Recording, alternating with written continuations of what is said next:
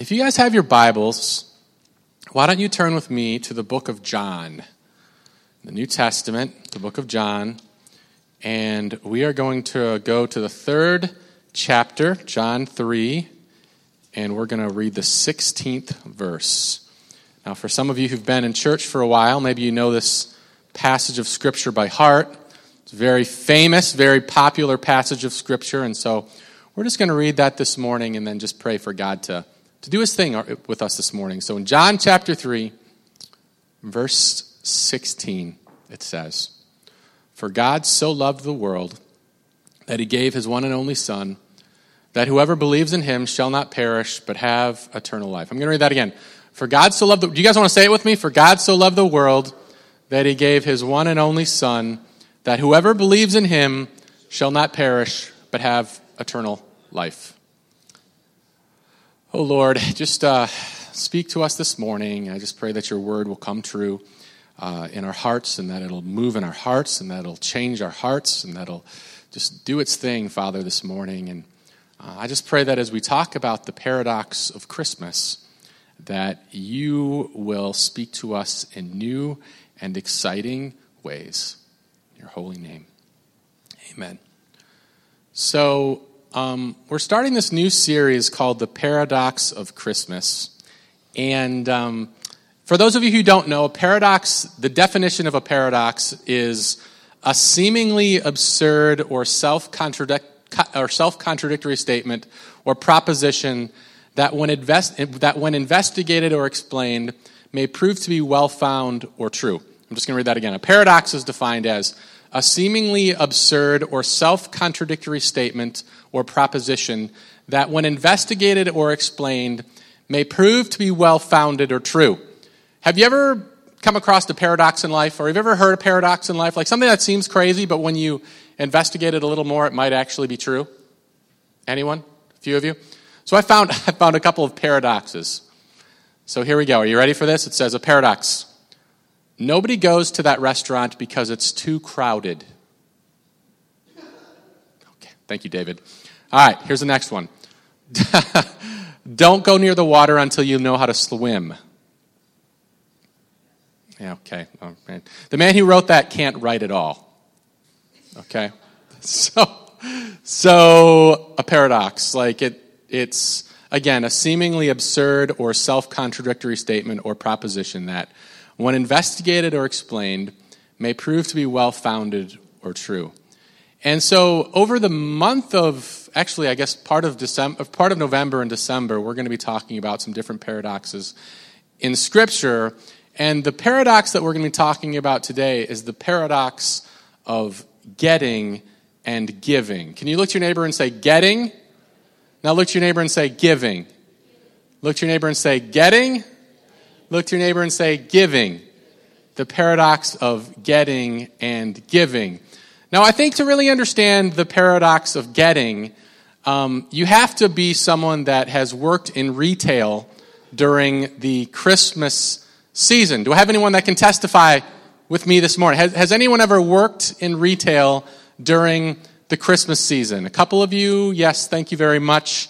When my wife and I don't even think we were engaged yet. I got a job. Both of us got a job at Circuit City, and we were working. This kind of dates us, but we both Judy remembers we both had a job at Circuit City, and we were looking at getting some money over the holidays. And she got hired in, and she worked in the TV department. Praise the Lord. And I worked in the the back room, the stocking department. Not the stocking, but you know what I'm talking about. I worked back in the stock department, and we just worked there for the season. And so she'd help people with TV. She'd help people they'd come in and she'd tell them information about the TVs. And then I was the person that actually retrieved the TVs for the people. And so in the back room at Circuit City, they had something that was called a picker. And they had their aisles that were really close together at Circuit City. They were really close together. And it was almost like a forklift. And you'd drive the forklift up to the aisle, and you'd press a button, and it was magnetic. And the forklift would just stick really hard, and you could fly up and down the aisles really fast, and they could put the aisles really close together. So I worked on this picker, and I worked in the back room. And when people bought a TV, what would happen is, in the back room, we'd hear a beep. Beep. And that meant that a TV was bought, and we would look on our scanner, and we look on the scanner, and we'd see the exact TV that was purchased. And again, this was back in 2000, I think it was 2004, 2005. And so the TVs back then were, the big TVs, the big, like now we bought a 70-inch TV for our basement, and I could probably carry it down with one hand. But back then, the TVs were really big, and so we'd have a couple people that would, we'd have someone that take the picker, and they'd go pick it up, and then we have the dolly, and we'd take it, and so yeah, Aaron would sell the TVs. My wife, they would sell the TVs. We'd hear a beep, and then we would look at the TV that was purchased, and we'd go out and grab the TV, we bring it to the back, and we load it into the person's car. And so this was my first time working at Circuit City over Black Friday. And so they told us, hey, listen, it's going to be wild. And so normally our store hours, I forget, it was like we opened at 9 or something like that. But on Black Friday, they said, we're going to open, instead of opening at 9, we open at 7 or 6 or something like that. So we had to be there at like 4 o'clock in the morning. And we had a special deal on some TVs, and I think it was like a 32-inch, one of the, now it sounds kind of small, but back then, you guys remember like when a 32-inch TV was like the bomb? And it was like, oh my goodness, you have a 32-inch TV? So anyways, they had some deal on a 32-inch TV, and I forget how much it was, but the night before, we piled up all the TVs, we had it ready, and that was like back when they would open the doors and people would run over each other. I don't know if you guys remember that. I don't know if do any of you guys participate in Black Friday shopping? So are some of you guys those crazy people that were out a couple days ago at 2 o'clock in the morning running around? Okay, if you are, I'm going to pray for you, okay?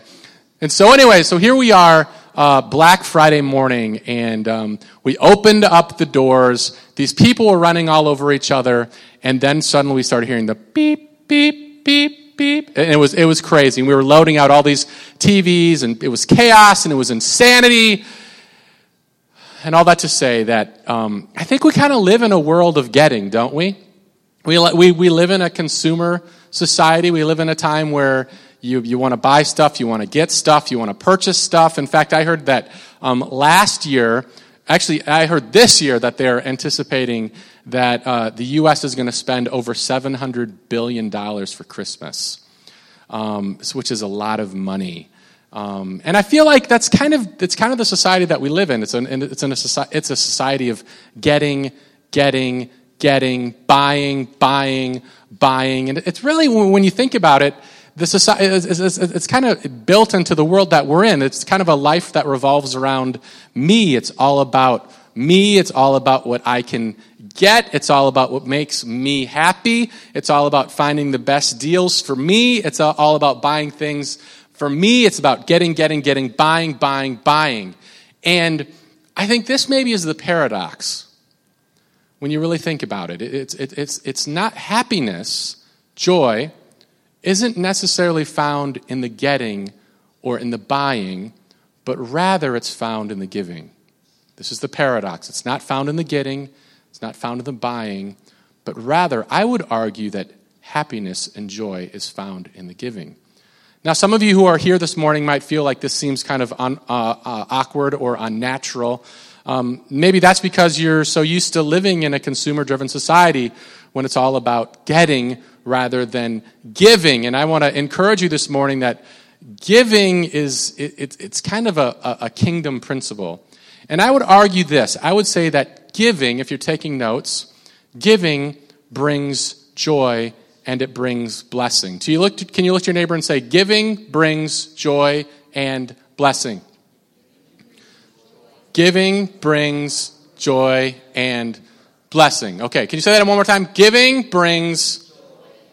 Nolan, say it again. Giving brings joy and blessing. It almost seems like an oxymoron because if you give, by definition, you have less. And we often are taught to believe that more is better and more brings happiness and more brings success and more equals winning, according to Charlie Sheen. More.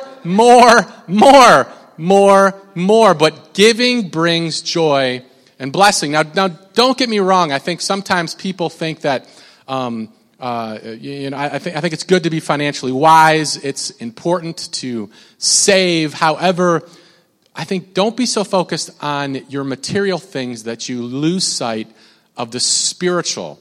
There's a lot of people that are rich in the world, yet bankrupt in Christ.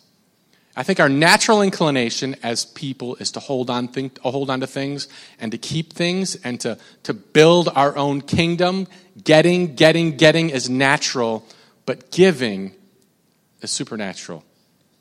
I like what it says in Matthew chapter 6. It says, "Do not store up for yourselves treasures on earth, where moth and vermin destroy, and where thieves break in and steal, but store up for yourselves treasures in heaven, where moth and vermin do not destroy, and where thieves do not break in and steal. For where your treasure is, there your heart will be also." Giving brings joy. Giving brings blessing. Now, you might not be a follower of Jesus, and you might say, "I'm just not sure if I believe in that because I like to be a consumer." It's interesting. They've actually done studies. They did a study by the Association of Psychological Science, where they actually took money and they gave them to participants. And for half of the participants, they said, "You know what, you're going to take this money that you get and you're going to spend it on yourself." So for a certain amount of time, they gave them money and they spent it on themselves. And then for the other half of the participants, they said, "We're going to give you this money and we're actually going to have you give this money to other people." And what they found was, at the end of the study, after they did the study, was that the people that had gotten the money and that spent it on themselves initially were happy, but after a while they found out that the people that were spending the money on themselves had lost some of their happiness and had lost some of their joy. And what they found was that the people that had the money, that gave it away, the joy continued and the happiness continued. And so even if you're not a follower of Jesus this morning, I want to encourage you that this is a kingdom principle where giving brings joy and giving brings blessing. It brings joy and it brings blessing. Now, you might say, okay, and I'm not necessarily just talking about money, although money is kind of one of those taboo things that you never talk about in church.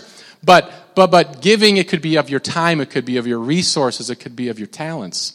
It's crazy when you think about it. I think it was about 10 years ago, my wife and I, we bought our first home.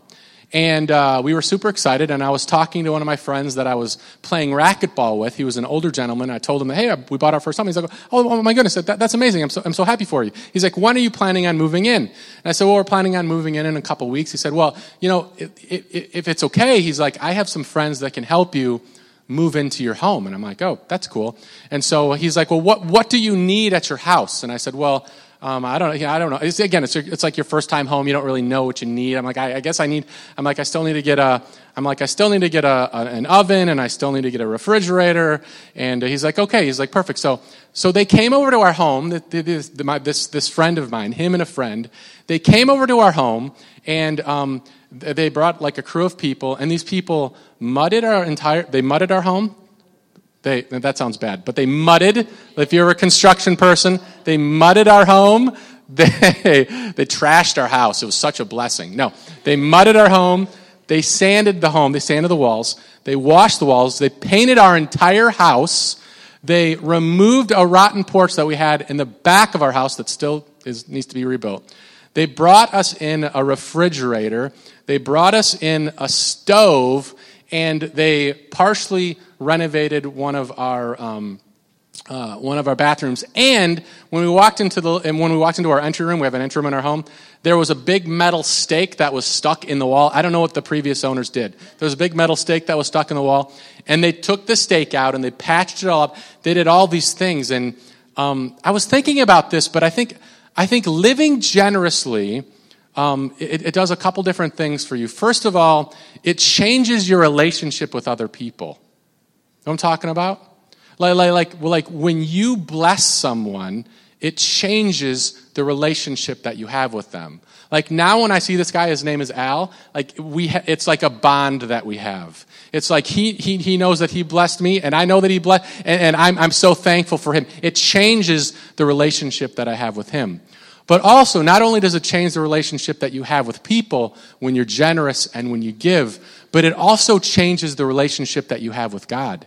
It brings joy and blessing with other people, but it also brings joy and blessing with God. Because when I look back on that story, I sing praises of Al, who helped me out, but I also sing praises to the King of Kings and the Lord of Lords, because I know that I could not have done that on my own. He helped me in ways that financially I was unable to do, and I give praises to the King. And so when we live generously, and when we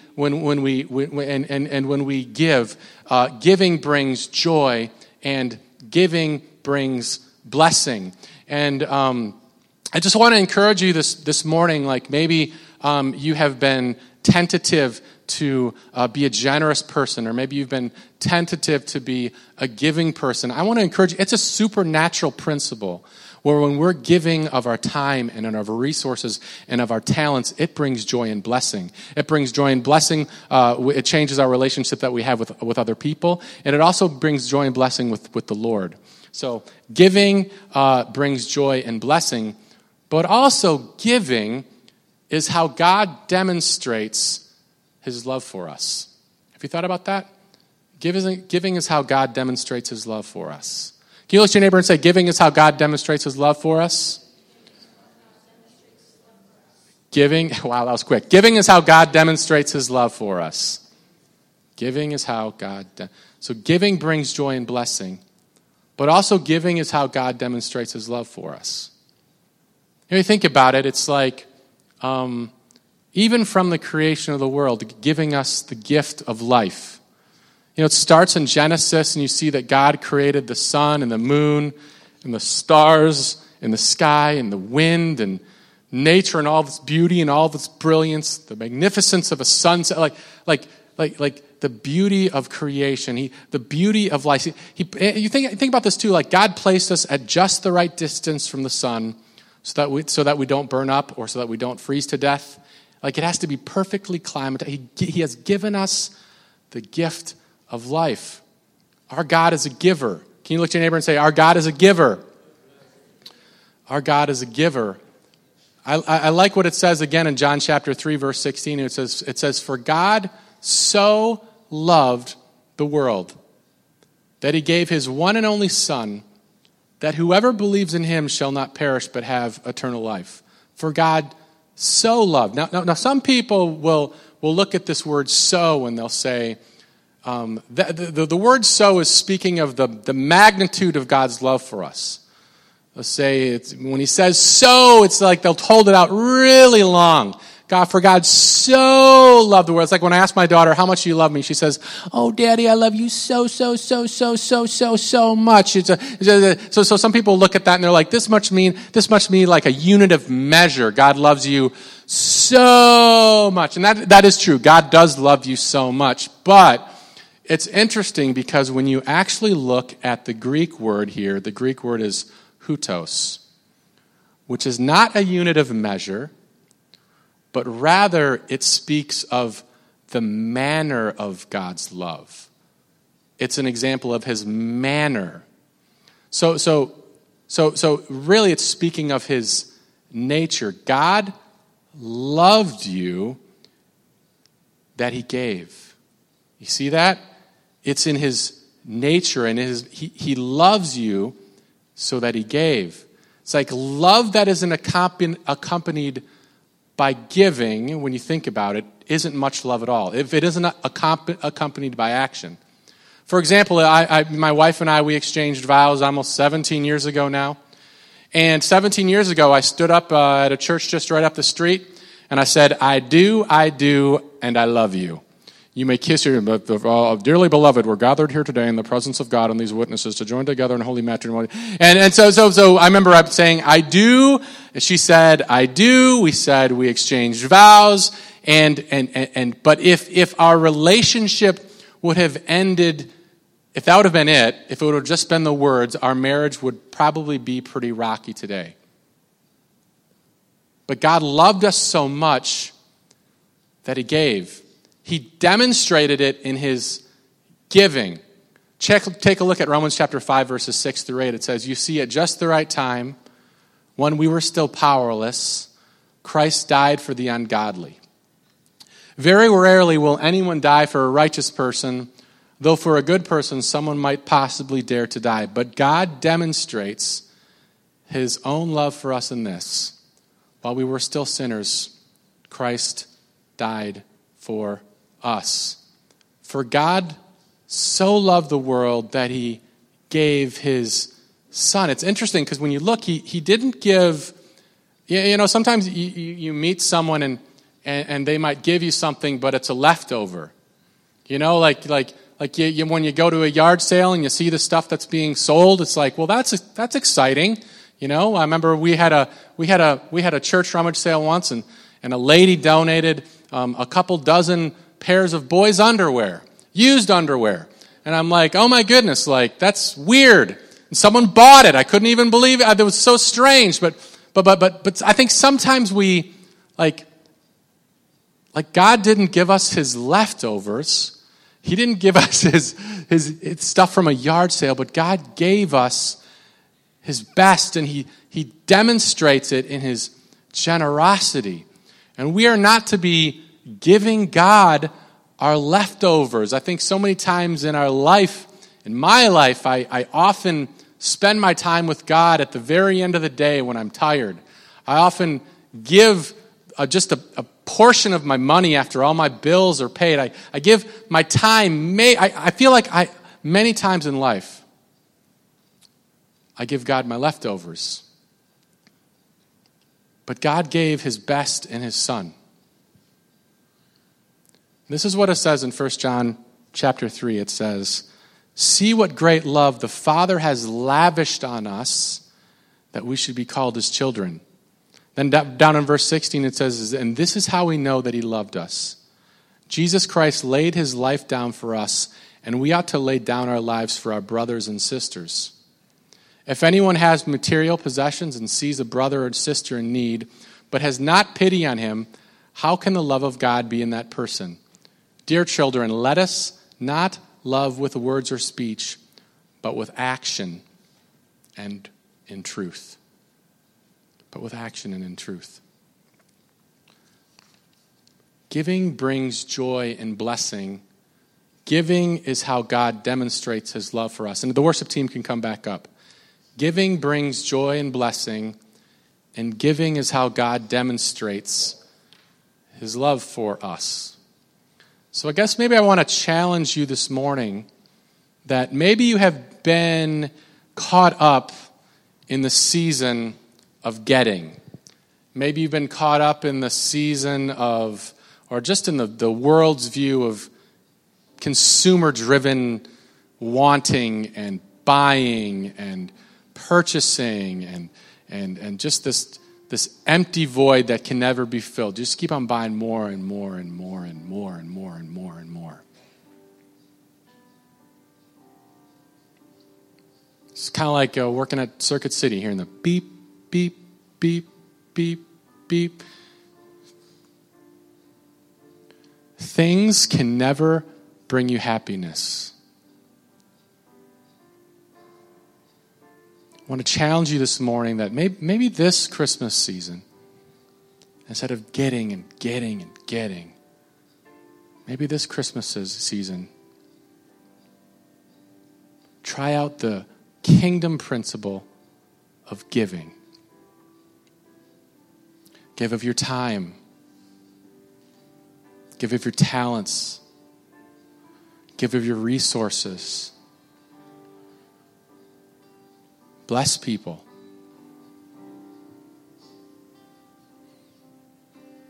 What I have found is often when God places something on my heart, if I don't do it immediately, a lot of times I'll get in my own head. I'll come up with reasons why I shouldn't. I'll come up with reasons why maybe the reason that I felt this way is because I ate something bad for lunch. But one thing that God has been speaking to me about is just being obedient and being obedient immediately. If God's asking me to help someone, if God's asking me to minister to someone, if God's asking me to invest in someone, to just trust the process and to follow him. God, right now I pray for those who are here this morning. I just pray that they will experience the joys of giving this Christmas season. I pray that they won't get caught up in the trap of getting, but that they'll find hope and happiness and joy in you. I pray that you'll open up opportunities for them to bless others. And I just pray that they will set aside every hindrance, set aside every whisper of the enemy, and that they will be a blessing to other people, so that not only will it change the relationship that they have with that person, but also both of them can give glory to you. God, I just pray that as we sing this song one last time, that you'll be glorified.